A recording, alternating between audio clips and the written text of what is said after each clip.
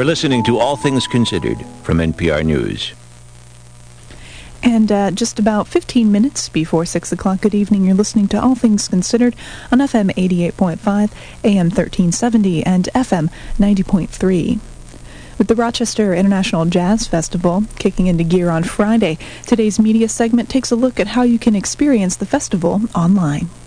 So, Scott, thanks for joining us today. Today, I wanted to talk about the Rochester Jazz Festival and what sort of stuff is out there on the web in case you are cash poor and can't quite get downtown to see the things that you need a club pass for. There are lots of free events, don't forget about that. But yeah, if if you're looking to stay home and maybe pick up a little more of the festival at home as you go, there are a lot of neat resources out there. One thing that has sort of developed almost in parallel with the jazz festival as it started is the idea of podcasting. The idea that there's all this specialty programming now that may not have a home on commercial or even non-commercial radio that has all the time and space in the world on the web. There's a fellow locally named Jason Crane who was involved with the jazz station WGMC here in town for a lot of years. And he's gone off on his own now and is producing a podcast all about jazz at thejazzsession.com.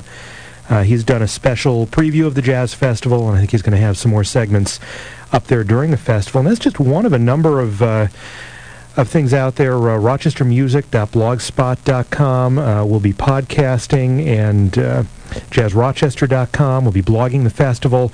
They will be doing something that I believe is called Moblogging. Right, yes. Moblogging is this idea of getting out there on the road and posting entries to your blog right there from the scene. Right there from the scene. It's so easy now as we get into this era where you have access to broadband from mobile devices where you can use your BlackBerry or your Trio or what have you and get right on the web. You no longer need to be tied down to a computer. You can update your blog, and increasingly you can even put up audio and you can put up video and pictures and all of that from wherever you happen to be, which is great with an event like this because wherever you are, there's your website, and you can update it as you go.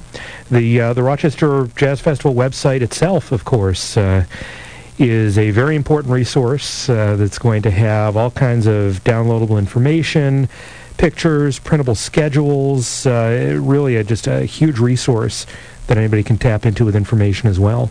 One thing about the official Jazz Festival website that I thought was interesting was the collection of MP3s of all of the artists who are performing this year. This is great. There are always, especially with a festival like this, there are all sorts of names that you look at and you say, gee, that's interesting. I have no idea what this person sounds like. And before you get in the car and head downtown and spend 2 or 3 hours of your Saturday or Sunday night listening, you might want to get a sense of what these artists sound like. Well, they've got MP3s of every single artist who's performing, so you can get a preview before you go and know, okay, is this something I want to hear, or is this somebody blowing a trumpet in weird atonal ways for 2.5 hours? Not that there's anything wrong with that, mind you. So, let's talk a little bit about old media. I guess we would sort of be part of the old media scene around town. What's going on in WX? Traditional media. All right, traditional media. That makes us sound like a piece of furniture, sort of. There you go. There's new media happening here as well, and particularly on WXXI TV. The premiere coming up tomorrow night, as a matter of fact, of the 2006 Rochester International Jazz Festival. This was shot in high definition during the festival. There are 5 artists who are going to be featured tomorrow night on WXXI TV and on digital TV, if you can watch it in high def. Not to sound overly self-promotional, especially because I had nothing whatsoever to do with it, but the station did, of course. It looks gorgeous. It's really a beautiful, beautiful thing, and we will have live reports right here on AM 1370 and FM 88.5 and 90.3 every evening right about this time from the Jazz Festival itself. Mark Ruby will be down there on scene. Right, and I'll be having a chat with him every day. I've looked at the list of people that he's lined up to speak with from the festival, and it sounds like it's going to be very impressive. And finally, Need to Know this Friday, right?